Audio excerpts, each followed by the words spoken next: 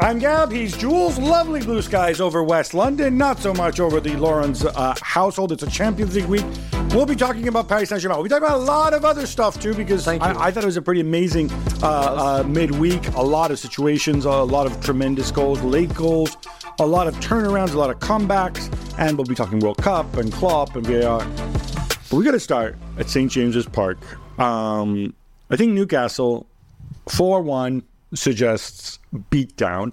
I don't know if it was as much of a beatdown in terms of what we saw on the pitch. Psychologically, Newcastle could ask for a bigger boost. Paris Saint-Germain couldn't ask, I think, for a bigger demoralization, maybe even a delegitimization of Luis Enrique.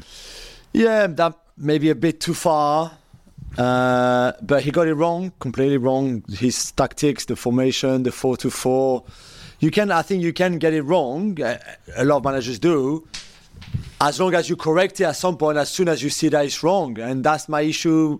Maybe the biggest issue I've got on that game on Wednesday night is that Newcastle did everything you expected them to do. The high press, the intensity.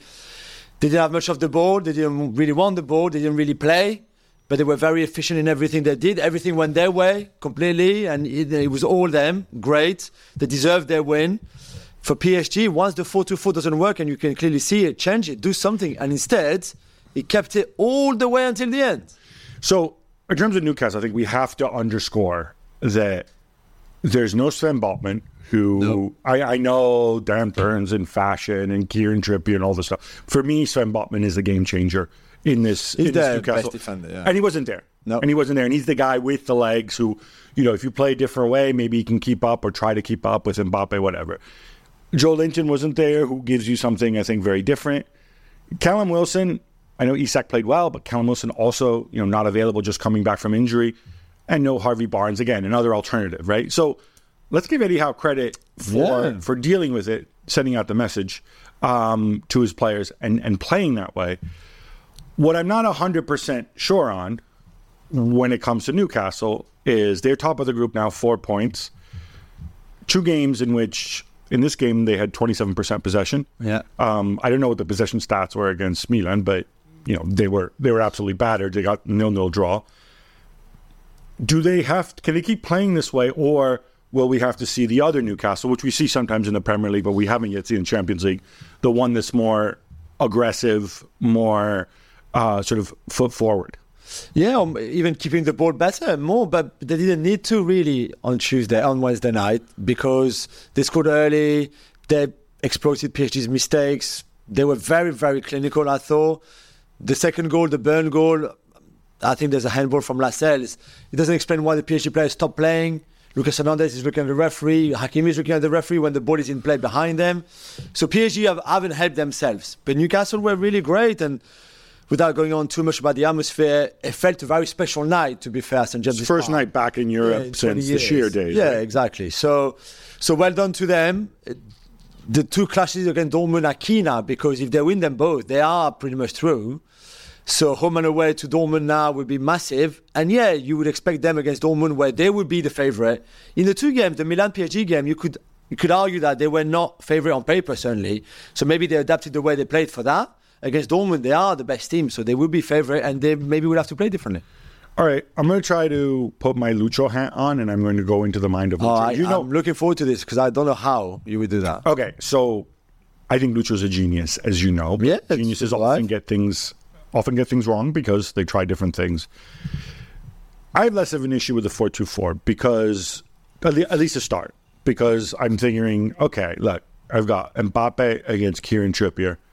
I like that matchup. Nothing wrong. Mbappe was playing centrally, right? But couldn't win. He's gonna come out. He's gonna go wide and stuff, right? That's also a mistake from some. I like those matchups. Yeah. I like on the other flank, Dembele against Dan Burn. Not because there's anything wrong with Dan Burn, but because when you're the size of a building, it's difficult, right? You can run at him. So we play 4-2-4. We compress the spaces. We run at them. We win free kicks. They're going to make mistakes. Right, I kind of feel like that was the game plan. Gonzalo Ramos is gonna sniff around, and something's going to happen. Instead, it didn't work out the way, and that's why I agree with you about changing it.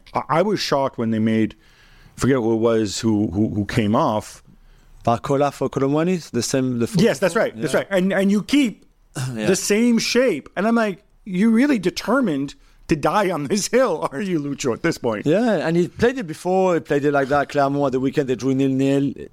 They didn't have chances to win that game, but you could see that they were just not ready for it and things like that. So I was really surprised at kickoff to see the lineup and then the fact that they didn't change anything at all. So, I touched upon this before, but first goal, Marquinhos, who never makes a mistake, gives the ball away, right? Yeah.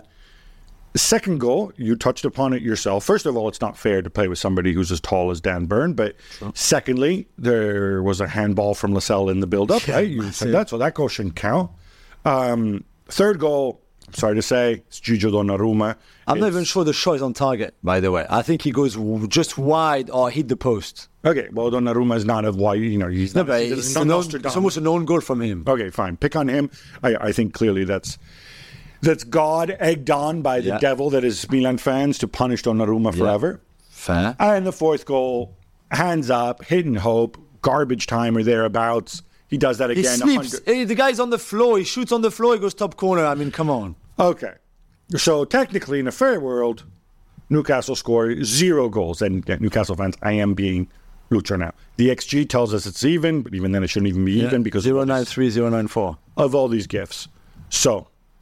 Is this a fair Lucho argument? That both Eddie Howe and Luis Enrique said after the game yesterday, the score doesn't reflect. There's not 3 goals in between them.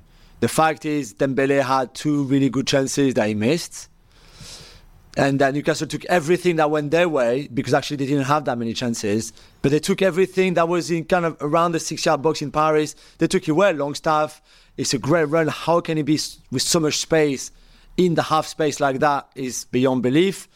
The set piece, the first goal, the mistake. So they did their stuff really well. When the other team has 50% more midfielders than you do, it'll happen that long staffs are going to be open. So now you're criticizing the 4-2-4 for the reason that I was going to. So now you took your Lucho hat off and criticize him because that's where the 4-2-4 doesn't make any sense. He said after the game, we wanted people in the box. Okay, PSG had 12 crosses in this game. Only 3 were actually accurate. Okay. So you can have Gonzalo Ramos, you can have Diego Maradona, you can have Pelé, you can have Cristiano, you can have Messi, you can have whoever you want in the box. You and I, if there's just no ball coming into the box, there's no point having 2 centre forwards. None of those people you mentioned, by the way, are particularly good in the air, with the exception of Cristiano and Pelé.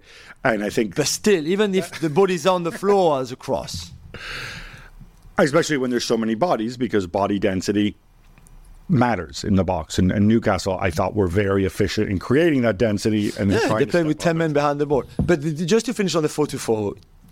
He said he was the only one responsible for the defeat. They all say that, it's not.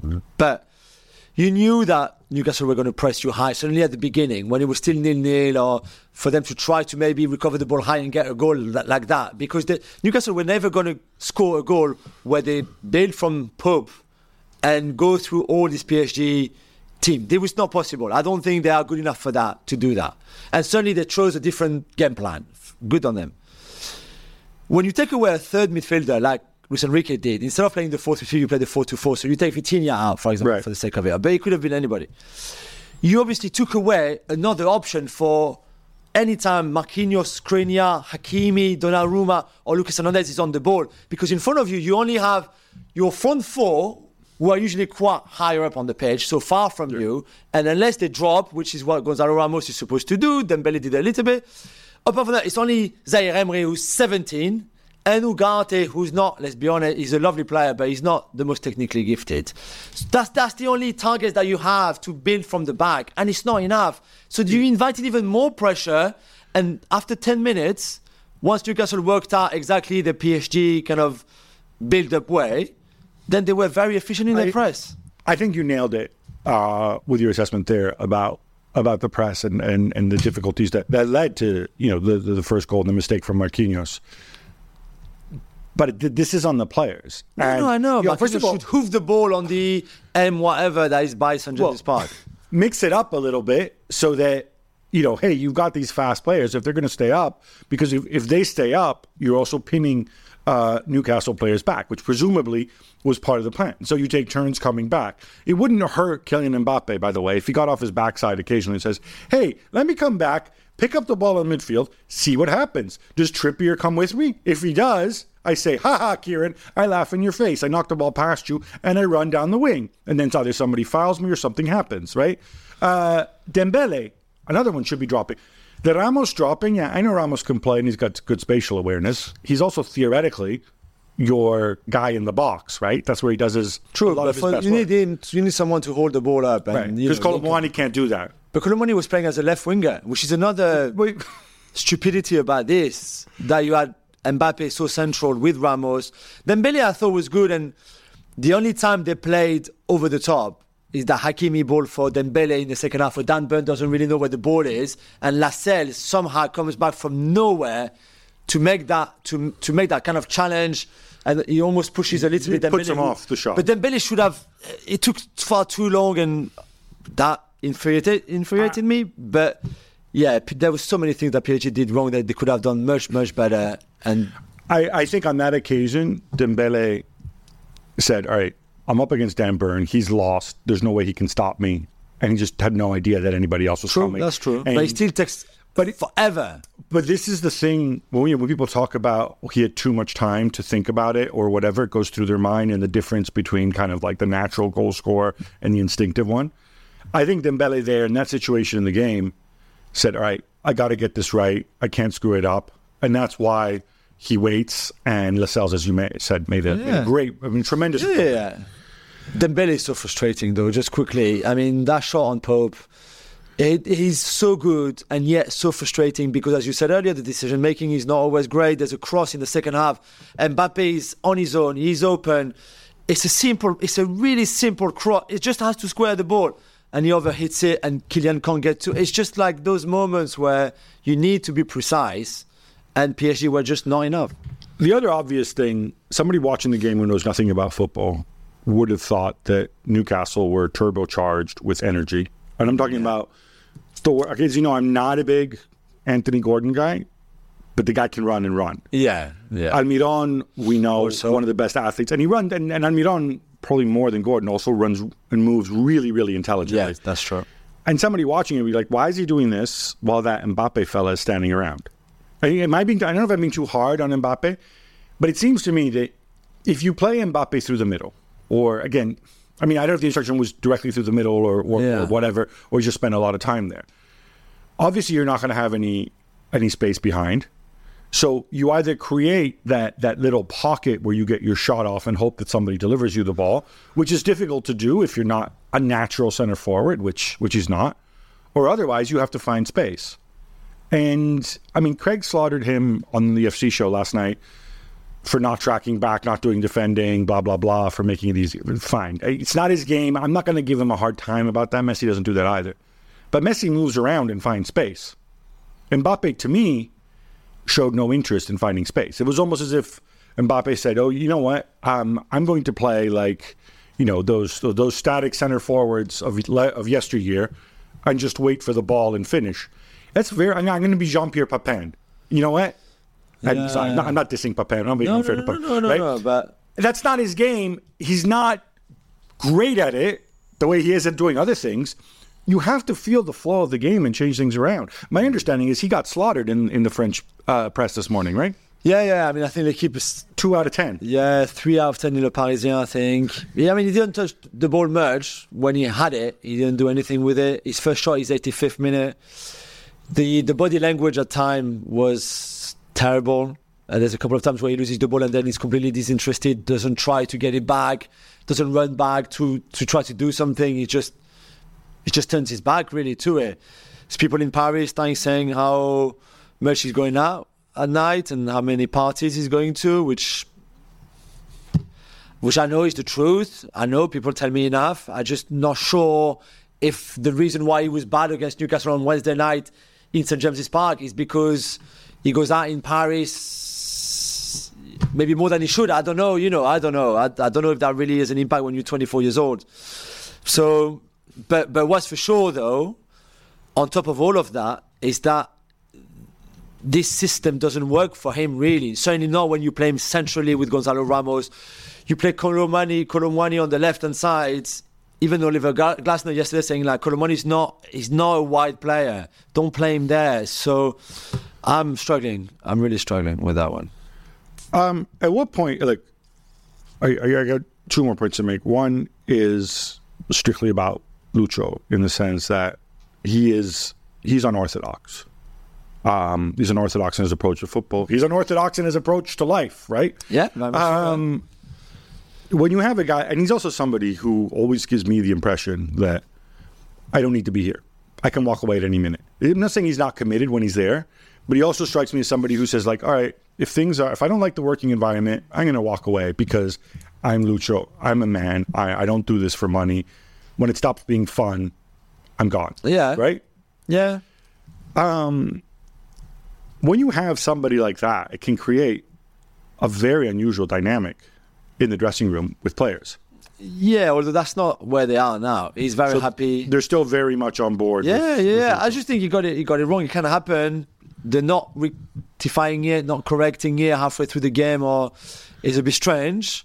But as you know, because you kind of hinted at it, he lives and dies with his ideas, right? This is what he does. He's a very extreme guy when it comes to this is what I want to do, and I will go to length to do it, and not going to change because he's so stubborn. I mean, he's from Asturias. They are the most stubborn people on earth, I think.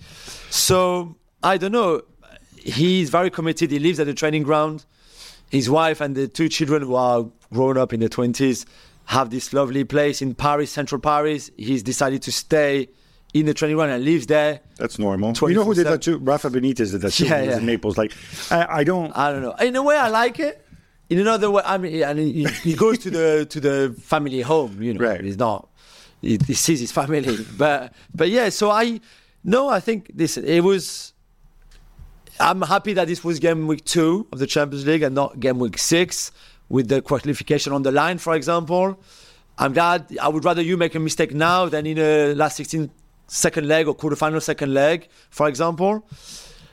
I'm just not too sure with Lucho, and it's still early to say how much he learns really from the mistake, because I'm sure that he went home last night thinking that this was the right plan. We weren't lucky. They were great, but they were also so clinical that they can play that game again. You know, all that kind of stuff that we basically mentioned already. So let's see. I hope he's learning from it, though.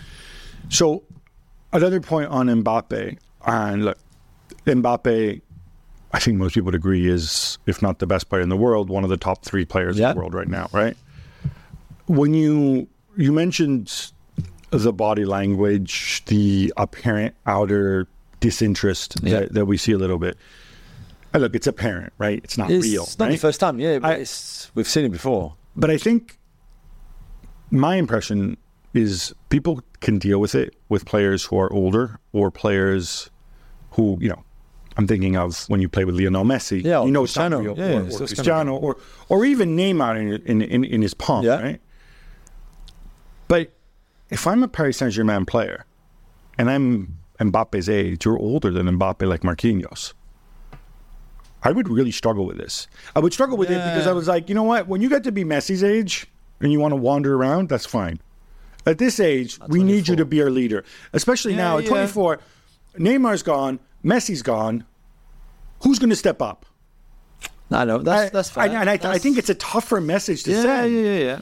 And equally, Dembele, Colomwani, like, okay, guess what, dude? Like, you're better than we are, but you're not another dimension. No. Not yet, you know. It felt very much, and I think we need to give a bit more love to Newcastle as well, but it felt that the two teams had not just very different energy, and they played differently anyway, but also very different attitude towards collective effort. And this is a much better PSG team than anything we've seen in the last 10 years in terms of collective strength, sort of like, you know, unity and everything. This season especially, I mean, maybe it was not too obvious against Newcastle, but usually they are much better. We play for each other, we fight for each other, we are in this together kind of thing.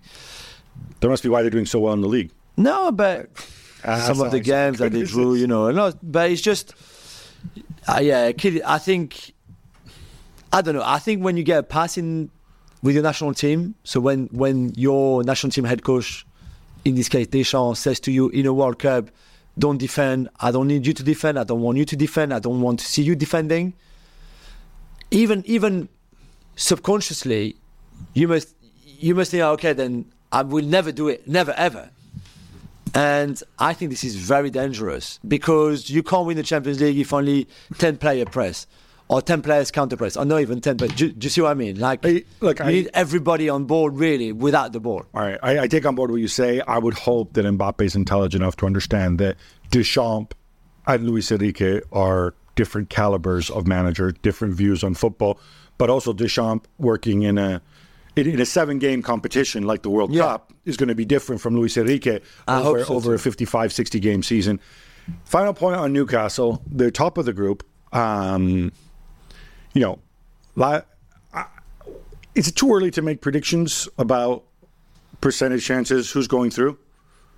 No, really, no, because I think, and again, this is the beauty of, and we said it for the draw, how the fixtures fall.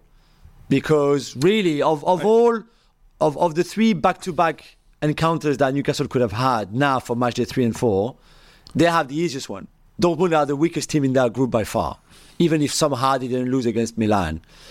But if your back-to-back is against Milan or your back-to-back games are against PSG, this is a hell of a double game.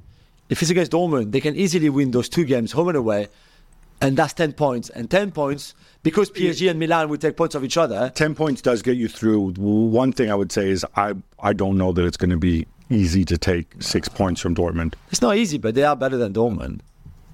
I don't know. I think they are better than Dortmund. They may be better than Dortmund. That doesn't mean you're going to take 6 points. No, I know. But even they're in a very strong position right now. Even if it's a win and a draw, which would be, I think Eddie Howe would take that now. Yeah. Then you're on 8 points, and you've got Paris Saint-Germain away and Milan at home. It's still very much a toss-up. I think this group is very much wide open. We're driven by the search for better. But when it comes to hiring, the best way to search for a candidate isn't to search at all. Don't search. Match with Indeed. If you need to hire, you need Indeed. Indeed is your matching and hiring platform with over 350 million global monthly visitors, according to Indeed data, and a matching engine that helps you find quality candidates fast. Ditch the busy work. Use Indeed for scheduling, screening, and messaging so you can connect with candidates faster. Join more than 3.5 million businesses worldwide that use Indeed to hire great talent fast. And listeners of this show will get a $75 sponsored job credit to get your jobs more visibility at Indeed.com/Gab. Just go to Indeed.com/Gab right now and support our show by saying you heard about Indeed on this podcast. Indeed.com/Gab. Terms and conditions apply. Need to hire? You need Indeed. All right, enough Paris Saint-Germain. Now, how about some quick hits instead? Let's go, Gab. So, Jules, I was hoping to take a break from all the Manchester United negativity and doom and gloom, but they leave me no choice after the home defeat to Galatasaray. 0 points after 2 games. I mean, what could be worse if you were both PSG and Manchester United fan? Because that would be a really bad week for you. I gotta say, I don't know where to if start. you're a Manchester United fan and a Paris Saint-Germain fan, you know what? Unless you're like half Parisian, half Manc, which is possible. You really are a bandwagon jumping loser. Honestly, this Manchester United team. I mean, where do we start? Do we start on this club has managed to transform Onana, who was maybe the best ball-playing goalkeeper in the world, right? In terms of distribution, into one of the worst, because that pass that was intercepted by Dries Mertens on Tuesday night was just horrendous. They managed to play Sofiane Amrabat, a left back, the poor guy who is obviously heavily involved in the winning goal for Icardi because he's in that left back position. He hooves the ball, I don't even know why, and then stays in position, not thinking, hang on, maybe I'm covering and playing someone on the side here. Oh no, Icardi. I mean, this is just amateur stuff. Babe, who do you play at left back? Would you have done? Because the only other solution I can think of Dalot can play left back. You play Dalot at left back and you play Lindelof at right back, and then you. But this is still better. And then Johnny Evans at centre back. It doesn't matter. One Bissaka on one leg would do better than Sofiane Amrabat at left back. This is not Sofiane Amrabat at left back is not a thing. This is not possible. It is not a thing. All right. Mark Austin said he played there before. It's not because you played there before that you should play him in the Champions League game against a really good team, because Galatasaray are good. At times they play United off the park, like on their second goal. United scored goals, 2 goals for Højlund. They had chances, but overall this is not good enough. It's not good enough. It's just not good enough. So the numbers, for those who haven't noticed, it's 3 wins all season in all competitions, with the exception of the League Cup, which I don't count. No, 6 defeats in 10 games. 60% of the games are 67%, because I don't count the League Cup. So 69, and those 3 defeats, one was against Wolves, where the 3 defeats. One was against Wolves, where they had the late goal, which should have stood for Wolves, or the penalty. One was against Nottingham Forest, where they were 2 goals down, and then Forest had a guy sent off. The other one was against Burnley, where they got played off the park. And then you had the Johnny Evans, Bruno Fernandes, one assist. Yeah, exactly. This is the reality now. Yeah, okay. It is exactly. Gab, can we also show some love to Galatasaray, though? And there's incredible fans, 10,000 of them, who found some tickets in the home end as well. We'll be getting to that point later. You know what? We've seen Galatasaray, big names, retirement, blah, blah, blah. No, anything but. I thought Mauro Icardi was hungry, and he was up for it. I haven't seen that much movement from Icardi since probably before he met Wandonara. Yeah. Apart from the penalty miss. He missed the penalty, but whatever. Akhtar Çoglu, tremendous. I thought the guy who came on, Yilmaz. Great talent as well, though. They are really playing like the other Yilmaz. Yeah.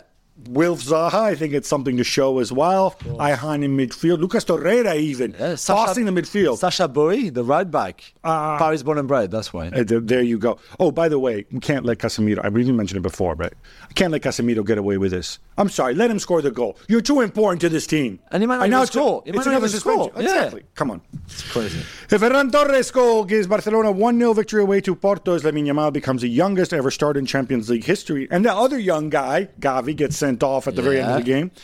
Jules, this was far from straightforward, and Porto are very angry about that João Cancelo handball. Yeah, if you haven't seen it, Eustáquio controls the ball, and to be fair, it looks like the ball is almost half on the arm, half on the shoulder, maybe. Depends on the angle. Yeah, but then after that, it's a really big bad handball from João Cancelo, who gets away with that one because he was on a yellow card as well, so he would have been sent off, and it would have been a penalty for Porto.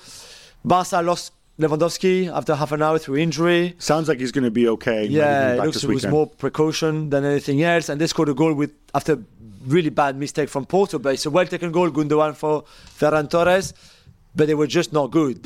Porto were the better side, I thought, for most of that game. But you get a win, and this is a big win. Not many teams go to Porto and win unless you're Liverpool. So... it was good, despite the fact that it was not a great performance. Manchester City bounced back from their defeat at the weekend at Wolves with a 3-1 win away at Leipzig. Gab, the substitutes turned this one around for Pep. Yeah, I thought City actually played really well in the first half. Very well. Rodri and Enrico Lewis in midfield doing well. He had Bernardo Silva in there. They're controlling. Everything's fine. And then Leipzig equalized, and it's the start of the second half, and I'm thinking to myself, this is going to be one of those games where they figure out, screw it, let's just draw, and then we'll look ahead to the weekend. Yeah. And but no, he brings on Doku and Alvarez, and I thought they changed the game. Doku creating that space for himself to set up Alvarez with a finish. Great finish. Tremendous finish. After it looked to me like he may have miscontrolled it at first as well. Yeah, that's and then Doku adding a third. You have those options. It just gives you a lift. Leipzig, though, I thought really disappointing the first half, but spirit afterwards.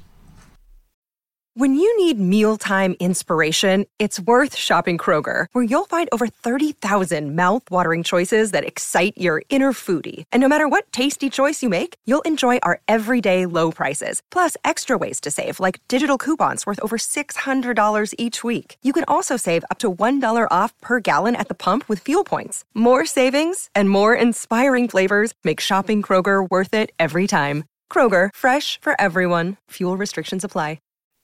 All right, Jules, we have a need for more quick hits. Let's take a break from Champions League to talk World Cup. Do you like FIFA's plan for 2030? 3 opening games in Paraguay, Argentina, and Uruguay to mark the centenary, and then the tournament itself in Spain, Morocco, and Portugal. Nothing surprises me anymore. I won't, be honest here. Doing a World Cup in 3 different continents, 6 different countries is mind-blowing, really. I mean, I don't mind it. I would want to be in South America for the opening game 100 years after the first World Cup. I think this is going to be exceptional in a way. I suspect you and I will cover the rest of the tournament after that, traveling 10,000 miles from Argentina to Spain or Portugal or straight to Morocco. I don't know. I don't think it's great for for the fans, I guess. I don't make the fans argument because it sets me off. No, but I'm thinking, I'm not talking about traveling fans. I'm even talking like if you're a young Paraguayan kid and you see the World Cup, you see one game. What, could Uruguay, Paraguay, and Argentina could not host the whole World Cup? Well, this is the thing, right? So there's a political thing. So those were effectively the 2 bids, right? The South American bid with Colombia too, I think, and this one, right? You're only going to choose one of the 2. So it's pretty much all or nothing. I think the sad thing is South America is probably not going to see a World Cup game at a minimum until 2038. Maybe beyond that. Maybe never, to be honest, right? The last World Cup they had in 2014. South America's done more for football and World Cups, I think, as much as any other continent, if not more than any other continent. So why couldn't they not host it all? Why is not all theirs? Okay, this is where I'm doing my money side, rubbing the fingers together, because Spain, Morocco, and Portugal, they do a deal. Oh, look, Africa. Here's the other thing, too, right? This way they can say, we gave a World Cup to Africa, when in reality, they don't want to have a World Cup in Africa ever again, because the only place to do it is South Africa, which obviously has a ton of problems right now. Elsewhere, if you do it, because the World Cup is about money and infrastructure and hotels and lodging and sponsors. No countries they don't feel any country right now is capable of doing it and generating the kind of money that a World Cup in the US would generate, or Qatar. So in the end, it's a crappy situation. It's a crappy situation because ultimately it's a democracy with countries voting and power blocks and influence. So South America, they have 10 votes. There's 10 countries, right? So they say, all right, give us this, and then we won't bother you. That's effectively what happened here. But also, and we will talk about it a little bit later, that means that the 2034 World Cup will go to another continent. So what's left? Honestly, at this stage where it's so much about money, the only continents that can host World Cups on their own, in FIFA's view, I think, are Europe, North America, and Asia. Australia could as well. I'm not even sure they can do it on their own, but we'll get to that. Gab, you were not here on Monday when we discussed the VAR debacle in the Tottenham-Liverpool game. So now you're here. And before you came back, the PGMOL released the audio from the discussion between the VAR referees and the referee in that game. So they told us what was in it, right? We knew this on Sunday. Yeah. This is what happened. So that was no surprise. More surprising to me was you have people telling him, Daz, what are you doing? Daz, stop the game. And to hear this guy, I'm just wondering, the mistake is difficult to accept, okay? Really difficult to accept. But whatever. He's human. We've all done really stupid, unexplained things. What I cannot accept is the lack of correction afterwards, is the fact that, you know what? You can stop a game. And I will make this, I made this analogy on the show, right? So I'm going to bring up more bad memories for you. 2006 World Cup final, right? Yeah. Zinedine Zidane headbutts Marco Materazzi. I'm going to let you in on a secret, okay? The referee didn't see it. The assistant referees didn't see it. The fourth official did not see it. No. He saw him on the ground, and he took a peek at the pitch side monitor, which he was not supposed to do because there was no VAR in those days. But you know what? It was the right thing to do. Sometimes you know what the right thing to do is, even if you break protocol. And that's what he should have done here. Yeah. Simple That's fair. Jurgen Klopp suggested that replaying the game would be the fair thing to do. But he knows that's not going to happen. Of course. He's right, Jules, no? Yeah, I see his point, of course. But he's not serious. People are like, Klopp is being silly. He's not demanding anything. He knows. He's being realistic. Exactly. I think it's the right thing to say, by the way. And also, he didn't blame the referee too much. I would have gone mad, still 4 days on. I would have gone, I never want to see those clowns ever again because, you are clowns. Yeah. England and Cook and whatever your names are. I really question. I was really happy with Klopp's reaction after the game and even in his press conference on Wednesday. Absolutely, I agree. An absolute rocket from Fede Valverde gives Real Madrid a 3-2 win away at Napoli. Fair result, Gab? I think so. I think Napoli will look bad and be like, oh, well, that Valverde, the shot, it was deflected, comes off the crossbar and then off the keeper and blah, blah, blah. And could we have defended better? Maybe if Zambo Anguissa doesn't just throw his hand in the air and Leo Ostergaard doesn't do his mannequin routine of Bellingham. Yeah. Equally, Real Madrid are a good team. Real Madrid can also go back and say, but that penalty with the ball touching the hand. I think in the end, Napoli... I think it'll grow their confidence a little bit. Maybe, But Real Madrid are a better side. Yeah, they control that game. Happy days for your friend Joseph Ogurlian. I plan on mentioning him every single show. I know you love his name. As long as come from behind to beat Arsenal 2-1 and Eli comes good. Yeah. He was outstanding. He scored his first goal at the weekend in Ligue 1, and now he did it again on Tuesday night. The assist as well is lovely, and Thomasson, who's my boy, with a lovely, lovely finish. Well done to him. Well done to Lens, because I don't think Arsenal expected to face a team with so much energy, so much intensity in their game, that would be in their faces all the time, that would derail the style of football, their passing movements, the way that the two wide centre-backs went on Odegaard and Kai Havertz was really impressive tactically. From a tactical point of view, Lens got everything right. And he was one of those, a bit like Newcastle, one of those nights where just everything goes your way, from the Saka injury to the chances that Arsenal missed in that second half. So well done to Joseph. I'll see him next week, by the way. And to Lens. And, for Arsenal, it's one to forget. Borussia Dortmund and Milan battled to a 0-0 draw at the Westfalenstadion. Gab, more frustration for Stefano Pioli. They had enough chances again to win it. Both teams, I thought, had enough chances. This game could have gone either way. I thought Milan did play better. I think Pioli said, why can't we go and finish this? The Pobega chance, not his finest performance. But I think he did well to get in those situations. Yeah. If you're Pioli, take the positives. You played 2 games of the Champions League. You outplayed your opposition in both games. Whatever fallout there was from the derby, you're leaving it behind and go and build on it. Things will come. Yeah. Copenhagen give Bayern a real scare as it takes Musiala magic and the old warrior Thomas Muller to turn it around.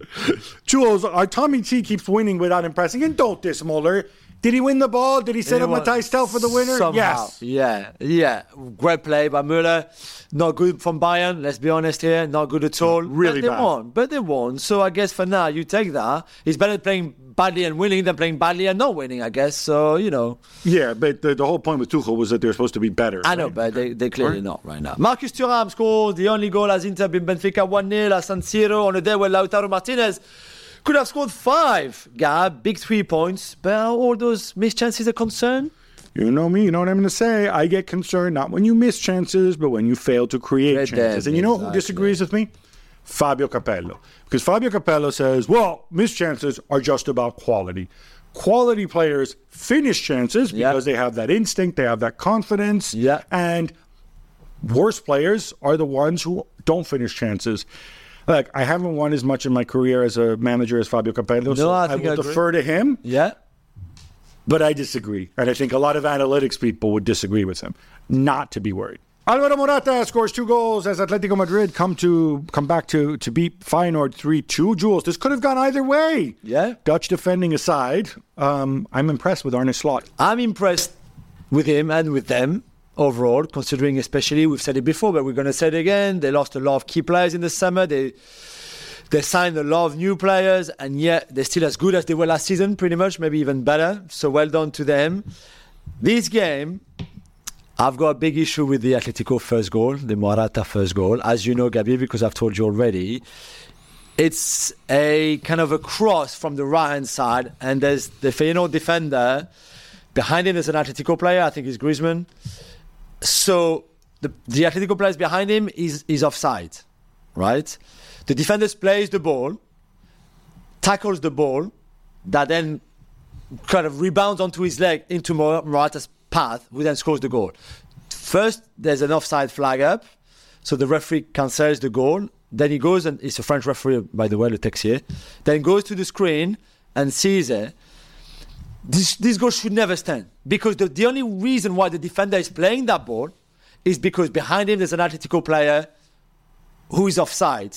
But that he doesn't know that he's offside. He plays the ball because otherwise, if he doesn't play the ball, the guy behind him has the ball and it's a big chance for Atletico Madrid. So he has to play the ball. Yeah. He has to play the ball. I know the player behind him is not technically active because he's not playing for the ball.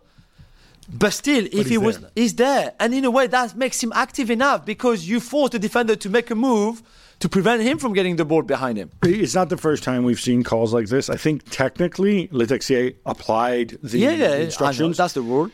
I think the reason the rule is like this is because they wanted to take some discretion away from the referees because you have to make the judgment about where you're playing the ball, where you're not playing the ball, right? So they want to try to take some of that discretion away and make it more black and white because otherwise you get, another bunch of Muppet ex-pros, or not just ex-pros, our colleagues too, like, oh, you don't even know what offside is anymore, blah, blah, blah, what a handball is. And they want to take that discretion away and have very, very clear rules. Yeah. When you do that, you set yourself up for situations like these. Yeah, completely. It's another buzzer beater for Lazio, Gab. I mean, the match day one was not a winning goal, but it was an equalizer. This time, it's a winning goal in the 5th minute of added time. Little Pedrito, the smallest player on the pitch, to get 3 points away at Celtic. All right, 5th minute of added time. That is Lazio time, baby. Incredible. Look, tremendous if you're a Lazio fan. Celtic, I think, a little bit hard done by. Yeah, also, the way the guy gives the ball away and don't stuff. Don't do it there. There's no reason to. Just boot it. Exactly. You get your draw, whatever. On the run of play, I don't think Lazio played well. There's a stupid expression that my countrymen like to use, especially people in football, which I think is so wrong. Like, oh, Lazio knows how to suffer. And I'm like, you know what? It's stupid. Nobody chooses to suffer. If you're suffering, it's because the other team are playing better than you and have the upper hand. It's not like it's a choice you make. Certainly not a choice Sarri would make. Yeah. Sarri came out and said, we are not a great team. And, guess what, Maurizio? Stop clock and everything. You are correct. You're not a great team yet. But very happy for Pedrito. Yeah. And I feel bad for Celtic. And Guendouzi cross, because it's a lovely cross. Yeah, people made a big deal out of it. Like, oh, look, all this stuff. This is the other thing people always do. Not bad. They're two subs. No, can do one. Not just Isaacson as well, coming on. Yeah. And Pedro, and I'm like, okay, fine. Yeah, so it's got to be Sarri's genius. Hang on. You said that Pep Guardiola won the game with his substitutions. So said that Sarri won the game with his substitutions as well. No, because Pep Guardiola's won the game with his substitutions because the substitutes did something special. Here, they won the game because one Celtic player made a tremendous mistake he shouldn't have made. Still, there's still two subs who won the game. They scored the winning goal. All right. More late magic, Jules. Yeah. How about Jordan Teze in injury time to give PSV Eindhoven a deserved 2-2 draw at home to Sevilla after the Noah Lang show, by the way? Yeah. I mean, this was a game where the first half was absolutely useless, dreadful, really dreadful, where nothing happened. So then I'm halftime, it was one of my games on the Gold Show. I was like, oh my, I've got a second half of that coming. But no, because that second half was incredible. Really, they had chances, end-to-end things. Noah Lang, who looked more and more like Neymar, as in not facially, but the way he plays, the way he moves, the way he dribbles, incredible. He could have had 2 goals, hit the woodwork. Twice Sevilla were in the lead.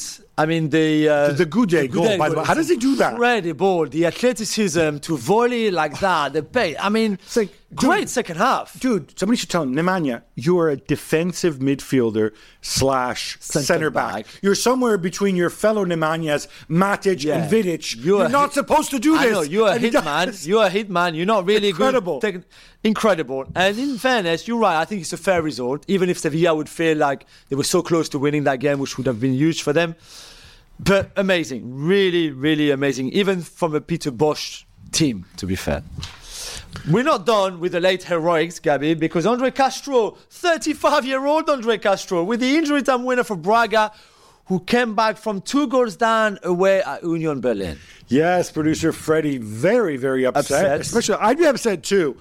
I'm 2-0 up at home against Braga, okay? And I am, the Bundesliga, Union Berlin. Us Fischer. Yeah, no, and they're flipping out, and they're all unhappy about the fact they have to play in the Olympic Stadium rather than at the Alte Forsterei. They even had a sign up saying, like, we need the Alte Forsterei, we need the air to breathe. So 80,000 Union fans were there to see this game. Okay, I know they lost, but they would be there to see Real Madrid and Bellingham and Vinicius, etc. They would be, instead it would be 20 in that. Really? the Union fans don't want an extra 60,000 of their own fans witnessing this moment of history? I suspect Union fans would say, like, a lot of these people aren't our own fans. They're just rando fans in Berlin. But they only have 20,000 fans, no more.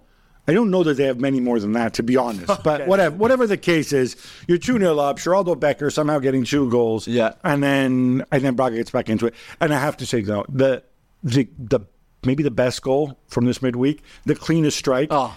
Cleaner yet. Cleaner more. Better than Fede Valverde, by the way. That was tremendous. Yeah.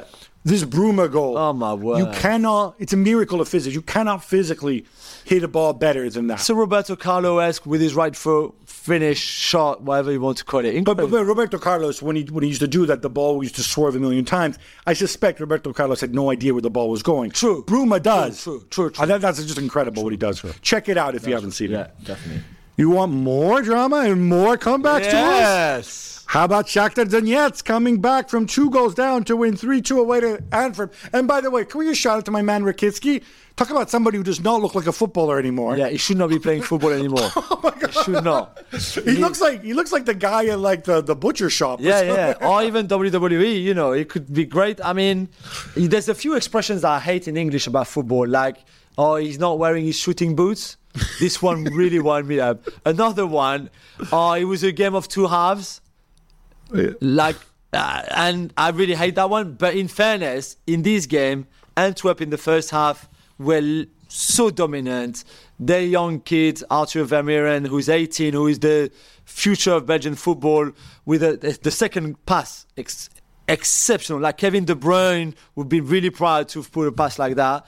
And then after the break, it just changed completely. And Shakhtar were all over them, playing really good football at times. A bit lucky on the first goal, it's a bit scrappy and stuff. But then Danilo Sikan with 2 goals, your boy Rakitsky with a deflected. And then, even when it's 2-2, if you're Antwerp, just take that. And then Jean Butez, the French goalkeeper, go. I mean, I don't know. Like you say brain fart all the time. Just goes and try to not consider corner. Instead, literally hand the ball back to Shakhtar, who cross, and then they score. It's just an amazing blunder. It's almost like, but it's funny because he looks at him, he sees him, he's like, I'll try to keep this ball. Here you go. It back into play.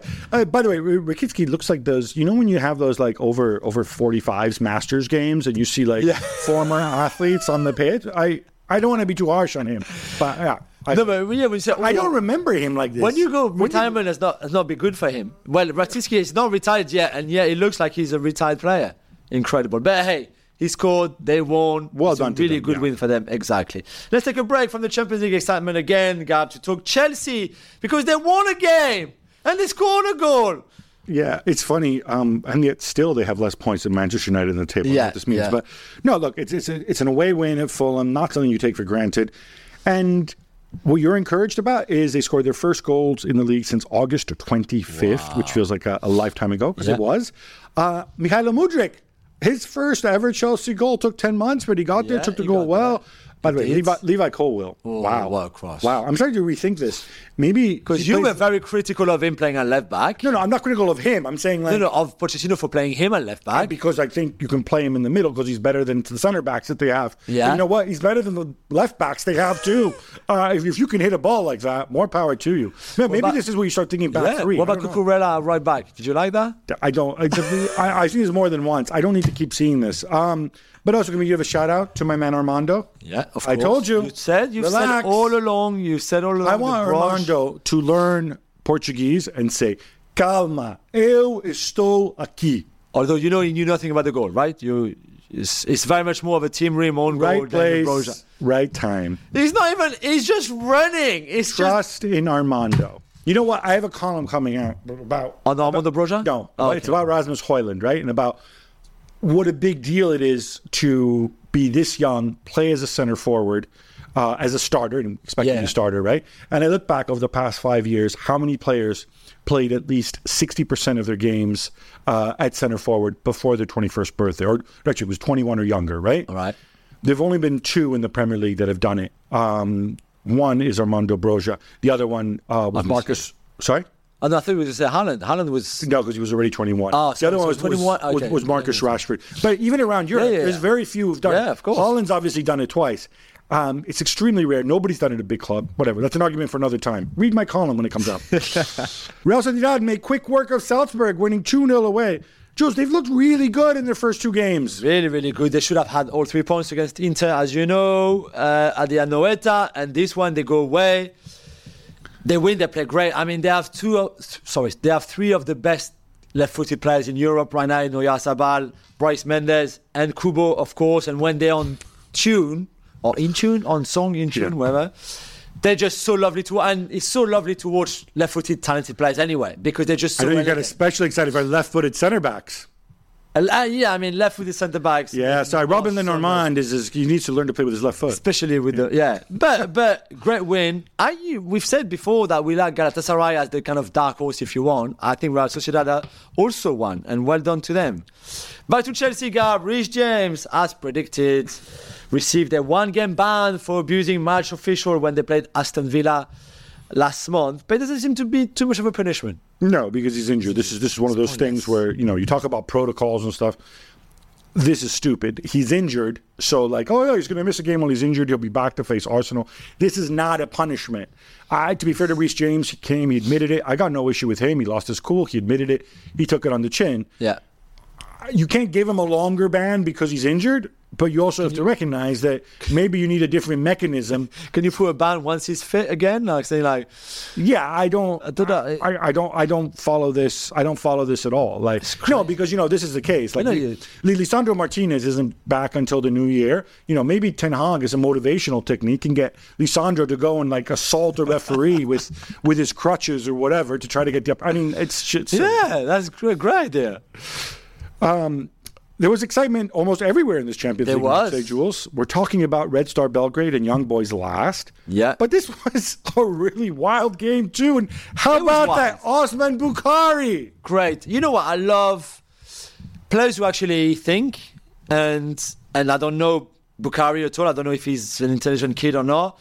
But he clearly saw that the young boy goalkeeper Rakiopi was anticipating a cross from that right hand side, and that he was really going for the cross. Yep. So there was a big gap at the near post for a shot, and he took the shot really, really well. I love those kind of goals because it shows that you were smart, that you thought about it. I don't think it's a fluke at all. I think he saw it, tried it, it went in. Well done. It was a 2-2 draw in the end. I think he set up the other goal as well. Yeah, it's the NDI goal, the first goal. I think it was good for Young Boys to come back from 1-0 down to go 2-1 up. They could be a bit disappointed not to have won the game, but that was good. Technically it was not the best of games, but there was really a lot of things. It's a fun game. Yeah, it's a fun game, exactly. That's the right sense. And it's just about official, Gab. The UK and Ireland look set to host the 2028 Euros. Yeah, because Turkey withdrew their bid because Turkey did it. We told you this. I mean, there's only so many predictable. countries I know that can do it. So once Turkey decided, hey, let's host jointly with Italy for 2032, then only UK and Ireland are left for 2028. So, I wonder who's going to get it. It's fine. Good for them. It's a bigger Euros. You need to accommodate the space. You need countries with the infrastructure. Yeah, 5 countries. They have it. Fun. I'm good with it. Yeah. Louis van Gaal will return to Ajax as a special advisor to the club. Jules, you see the answer? I mean, it's going to be more fun than Mislintat. True. He's 72 years old. I saw the tradition, the Ajax. So what? Roy Hodgson's DNA, 98 years old. And it's the Ajax DNA. I get it. I expected more, and some more appointments might come after that. Yes. And I hope for them, because I'm not really sure how much Louis van Gaal right now is a game changer for what's happening at the club. On the pitch, off the pitch, structurally, in terms of the direction that the club wants to take. Are we stuck into the past, in that kind of tradition? Or do we want to be a bit more modern, maybe? A bit of mix, a bit of both? I don't know. I'm sure there were other candidates, but to go and get someone who was retired... I don't like many of the things Louis van Gaal has done and said in the last 15 years. Yeah. I think he's done and said a lot of silly, stupid things. However, the man is an icon. So if he's back to be a symbol, this is the man who he wrote a poem to Ajax and read it during a press conference. I know he loves cries. The club. No. As a symbol, that's fine. If he wants to start getting into the engine room and tinkering, maybe that's where you draw the line and you say, Louis, leave it. Yeah, maybe. As we mentioned before, that 2030 World Cup agreement means that it looks very likely now, Gab, that Saudi Arabia will get the 2034 World Cup. And yesterday they announced their official bid. Yeah, doing it for all the young football fans in Saudi Arabia. Look, I don't know what the world's going to look like or what Saudi's going to look like in 2034. It is a politically charged part of the world. Yeah. Equally, we're in a situation now, and I think we just have to accept it because I don't see how it's going to change unless we get a different World Cup and people have different expectations. But there's only 3 continents that can host World Cups at this stage. You mentioned before Australia, New Zealand. No, you don't think so? 48-team World Cup, that is a big, big ask of Australia. It's not a big country. I know, obviously, that's fair. Qatar did it, and they're much smaller, but Australia's not going to go and burn money on pointless projects. And build 10 stadiums, So Australia and New Zealand, there was actually talk of maybe doing it with somebody else, maybe Indonesia, whatever, somebody who's close. Well, we think Australia and New Zealand is far from everything. They're not. They actually have countries around they're still far. Still far. But the point is, it's Asia. Asia's only going to back one continent. Saudi kind of runs Asia right now. Yeah. So they're going to be in there. And I don't know. I think they need to, we could seriously be heading towards a situation where it's going to be the same 3 continents all the time. Again. Yeah. And that might be something to think about. Samuel Eto'o is president of the Cameroon FA, but he's in trouble, Jules. Uh-oh. He's being investigated for helping to fix matches in the country's 2nd division. Yeah, it's a story that you might have come across already because it's actually a few months old. But we have the audio now. We have the audio now where you clearly, I think, and you know Samuel Eto'o better than I do, but I think, can recognize his voice, where he's clearly saying, basically, this team has to come up. We need them in the top flight in Cameroon. He's talking to the owner of this other team. Yeah. Allegedly, the owner of the other team says, "No, he's not. It's not me that I'm talking. He's not talking to me. He's talking to somebody else." But who else is he going to talk to? Exactly. And for someone who came in saying, I'm going to change things here. This is a new era. Blah blah blah. Well, it's actually a really bad look. It's a terrible look if proven, by the way, and he's got the assumption of innocence. It does not look good. I don't think this is something that you do. I don't think Samuel Eto'o, if he has done this, he's not doing it because he's getting paid, he's making money off it. It's about keeping and consolidating power in what is, these are political positions. And unfortunately, this is part of politics. We see this in the real world too. But he's really let himself down if he's done this. Definitely. Getafe Stadium, the Coliseum, Alfonso Perez is no more, Gab. From now on, it would just be the Coliseum. So first of all, did you know that I had no idea? Alfonso Perez, the former player. Yes. Right, yeah. I remember him. I had no idea it's him. He's a guy, he was at Real Madrid early in his career. Most of his career at Betis. Spanish international, but good player. Good player, but it's not like he was. No, it's not. He wasn't David Villa, Raúl rolled into one. Maradona either. But he's from Getafe, although he never played for the club. And I guess he's maybe he's the most famous football-related person from Getafe. That's why the stadium... Seriously, I thought it must be some other Alfonso Perez. From, a very famous writer from, 100 years ago. I don't know. Or something. But they've removed his name because he gave an interview to El Mundo where he said, and I quote here from the Reuters story, female football has evolved, but they have to keep their feet on the ground and know that in no sense can they be equated to a man footballer. Now, Alfonso, taken on its own, depending what you mean by equated, no, they probably can't because they have different biology and different shapes. Yeah. If by that you mean they can't be identical, no. But do you mean that they should have the same rights and opportunities? I would hope so. I don't know if this is what he means. If you're really cynical, people close to him have said, oh, look, of course they don't want it. So now they can, rename this as the Riyadh Coliseum or something and take sponsorship money. I don't think it's that. I think in the current climate, though, to say something like this is extremely insensitive and inappropriate. Yeah, I agree. Burnley beat Luton to record their first win of the season, Jules. I only mention this because we're massive Vincent Kompany fans. No, but it's big. This is big because there was obviously it was game week 2 of the season. The game was postponed because obviously the stadium in Luton was not ready for the Premier League, and I know there's still a lot of games to be played and loads of points to win or to be won or to not to be won. But if this felt like a big occasion somehow, Luton won obviously at the weekend before away at Everton, so to go home then against a team that you expect to fight against to not go down, I felt it was big, and the game was not a great game, but we saw 3 goals, 2 late ones. It came back to 1-1, and Luton maybe thought, we've got the momentum here, we're going to go and win this. And in the end, Burnley did win it.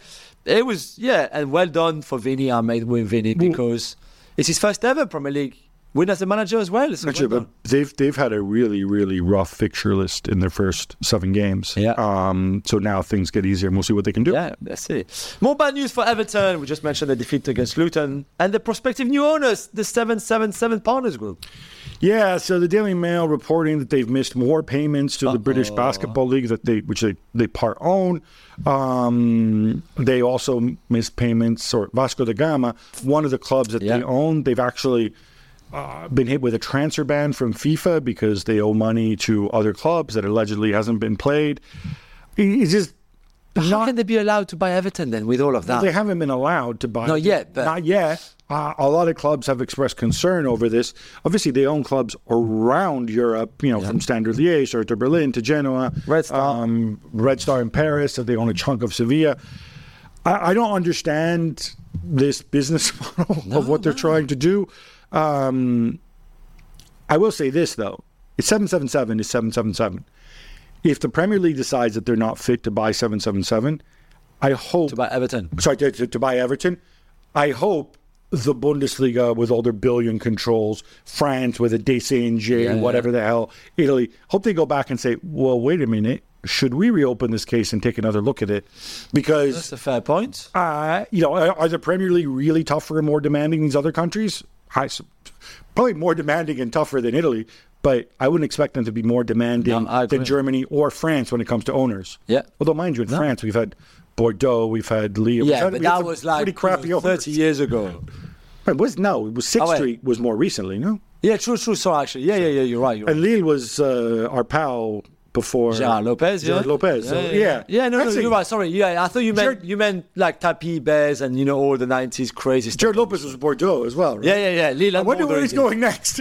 Sorry, Gerard. Sorry, Gerard. But Everton maybe for you? Stop. Don't give him any ideas. Jules, I'm so bored by this United sales story that I'll let you handle the latest news involving our friend Sir Jim. So I was kind of hoping that this would be a question for you because, as you know, I'm as bored as you, even more. This doesn't interest me whatsoever. From what I understand and what I read, Sir Jim Knight will be happy to only get 25% of United, so just minority shareholders, instead of trying to buy the whole club. So to keep the Glazers kind of happy and involved in the club if that's what they want. So what, he was changing his mind? Is that how you would describe it? I guess so. I mean, look, seems obvious to me. You have some Glazers that are active and involved in the club and whatever, like Avram and obviously Joel Glazer. And then you've got some like the sister Darcy, the other one, the weird one, or the one who's involved with the football. Sorry, the weird one is Avram, of course. But some of them don't care, and some of them clearly presumably want to liquidate their shares. So I would think Sir Jim buys a share of the uninterested Glazer siblings. Yeah. But my question is, if you're Sir Jim, you're in your mid-70s. Why are you doing that? Yeah. You do it because you want to run it, right? Exactly. What's the point? It's your club. You've been a fan all your life. Well, it's just to get, photos with the players. Well, yeah, it's your club. You've been a fan all your life. Yeah. That's right. He's from there, no? Yeah. That's what he says. I know. At other times he was a Chelsea fan too, but whatever. Yeah. Another day is here, and you're ready for it. What to wear? Check. Breakfast, lunch, and dinner? Check. Planning for what's next and how to save for it? That's where Bank of America can help. For your financial to-dos, Bank of America has experts ready to help get you closer to your goals. Get started at one of our local financial centers or 24/7 in our mobile banking app. Find a location near you at bankofamerica.com/talktous. What would you like the power to do? Mobile banking requires downloading the app and is only available for select devices. Message and data rates may apply. Bank of America N.A., member FDIC. More United, the club are investigating how hundreds of Galatasaray fans got tickets in the home end. We mentioned that at the start of the quick hits. Yes, so you're investigating. I will explain it to you. The way they got the tickets in the home end is that somebody sold them the tickets. Clearly. I don't know for a fact. I'm pretty sure Manchester United home games at Old Trafford for the Champions League don't go on general sale. No. So it would have been club members or season ticket holders who decided, let me go and, Galatasaray. Let me go and cash in and go sell this to my friend Osman or whatever, right? Burak. That's the reality of it. Now, they're unhappy because they were causing a ruckus, and apparently, they have those banners at Old Trafford. Yeah. They tore down one of the fan banners which said something quite sweet. There's nothing on earth like being a Red. Guys, for me, it's very simple. I think if you are a season ticket holder, you buy a ticket, and you want to sell it on the secondary market, I think it's your decision, right? As a fan, it sucks because you want to have all your fans in there. Real world, free market, okay, fine, you can sell it. And clubs even have resale platforms, right? On so purpose. the clubs accept this, right? Yeah. Look, remember Frankfurt going to Barcelona when they had more Frankfurt fans in the stadium almost than Barca fans? However, if I'm Manchester United, and Jules, you're a season ticket holder, and because you're a season ticket holder, you have a right to buy that ticket for a Champions League game. I say, Jules, you can resell it to whoever you want. You can resell it to Satan if you like. But anything happens, you're responsible. Yeah. And that way you make sure that if they sell it to friends or family or people where you have some comeback, right? Yeah. If I go and I sell this to Mr. Dodgepaw Ticket Tout, and then he goes and he sells it to some psycho who starts tearing down banners. Jules, I come back and say, Jules, season ticket, gone. Yeah. You're suspended for the rest of the season. Yeah. That is how you fight it. And I wouldn't be surprised if they come to some conclusion like this. Inter Miami lose 4-1 to the Chicago Fire last night. Lionel Messi didn't play because he's still injured, but he's still in the news, which is why we're talking about him. Reports in Spain say that he'll go back to Argentina, Newell's Old Boys in 2025, where it all started, when his MLS deal is up. While Inter Miami owner Jorge Mas says he's going to make sure that Messi's final game is in Barcelona. Do these people just talk about Messi? Yeah, I mean... Who's more Nostradamus? I don't know. Nostra Jorge Mas? I like the fact that people would want him to say a proper goodbye to Barcelona, which he never really did. I mean, I don't know whose fault is that so far. There's no time. It's Messi's fault. It's Laporta's fault. I don't know who's Negreira's fault. I don't know whose fault it is, but if Jorge Mas wants it to happen and can make it happen, I'm sure Messi would be very grateful for it. Yeah, so maybe Jorge Mas can buy Barcelona and sign him or whatever. I don't know. Yeah, I don't know maybe how. Play friendly against Barcelona. That's a bit rubbish too. Yeah. I mean, I don't know. I like the fact that the Chicago Fire had Messi injuries update, if he was one of their players and of their squad, saying, "You're coming. You've paid a lot of money for your ticket, but he won't be there." I don't Truth know. in advertising. Yeah, exactly. Hey, by the way, Newell's Old Boys. I'm romantic. I would love that. I would love that. Al Ittihad's Asian Champions League game against Iran's Sepahan was called off on Monday because the Al Ittihad players never came out of the dressing room. Gab, politics come into football again? Why? This is so stupid and so unnecessary and so unfair to football. So basically, Al Ittihad, obviously a Saudi team, they're playing Sepahan. They say that they put a statue of this guy, Soleimani, who was a leader of the Iranian Revolutionary Guard who was killed in 2020 or whatever. That statue suddenly appeared at the stadium in a place where behind the benches, kind of, yeah. Now, I'm sure, Fabinho goes by and says, "Oh my God, that's Soleimani, I'm upset." No, obviously. How about you just pretend you don't see the freaking statue of Soleimani and let your players go and play, right? That didn't come from the players, surely, right? No, somebody should stand up to them. Yeah. I mean, honestly, I don't know. I'm pretty sure it didn't come from MBS either, right?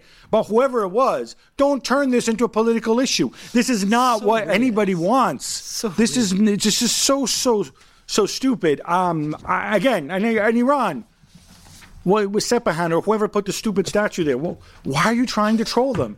Honestly, I would love, I'm not holding my breath because it's the AFC. Yeah. I would love a proper investigation.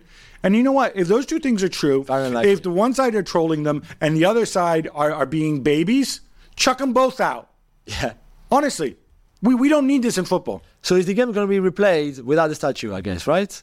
I have no idea. I could care less. I wish these people would act like grown-ups. You have enough. You can talk politics enough without having it come and infect a football match. Sure, that's true. Jules, this brings us to an end. Yeah. You won't be here on Monday because I'm on assignment. But you are on assignment. Yes. There you go. But you'll be capably replaced. So come back then because there's a big weekend ahead. You might have heard Arsenal Man City in the Premier League. Until then, love the game, love your neighbor, love yourself.